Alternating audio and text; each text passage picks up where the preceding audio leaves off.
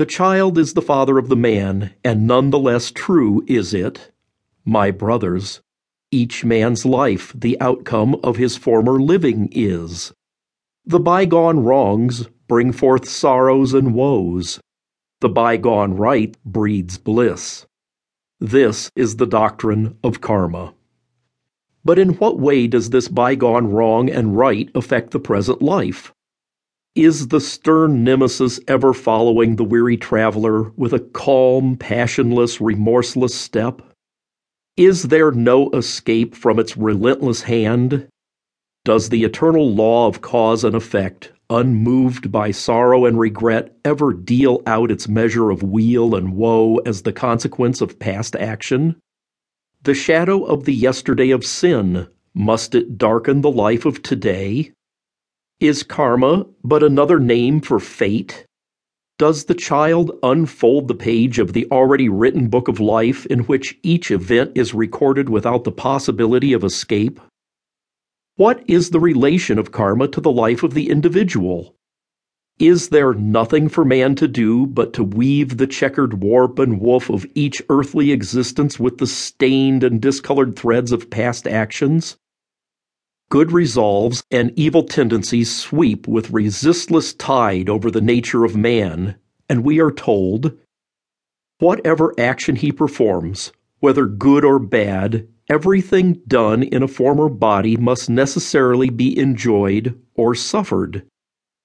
There is good karma, there is bad karma, and as the wheel of life moves on, old karma is exhausted, and again fresh karma is accumulated. Although at first it may appear that nothing can be more fatalistic than this doctrine, yet a little consideration will show that in reality this is not the case.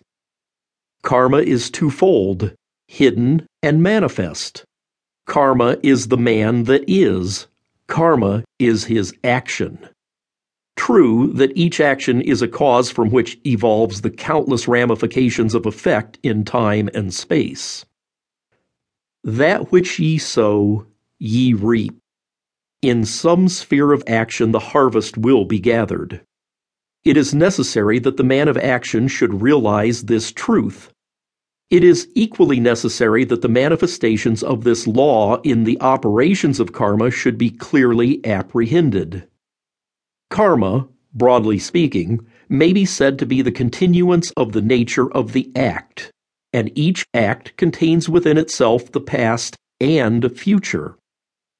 Every defect which can be realized from an act must be implicit in the act itself, or it could never come into existence. Effect is but the nature of the act and cannot exist distinct from its cause. Karma only produces the manifestation of that which already exists. Being action, it has its operation in time, and karma may therefore be said to be the same action from another point of time. It must, moreover, be evident that not only is there a relation between the cause and the effect, but there must also be a relation between the cause and the individual who experiences the effect. If it were otherwise, any man would reap the effect of the actions of any other man. We may sometimes appear to reap the effects of the actions of others, but this is only apparent. In point of fact, it is our own action. None else compels, none other holds you that ye live and die.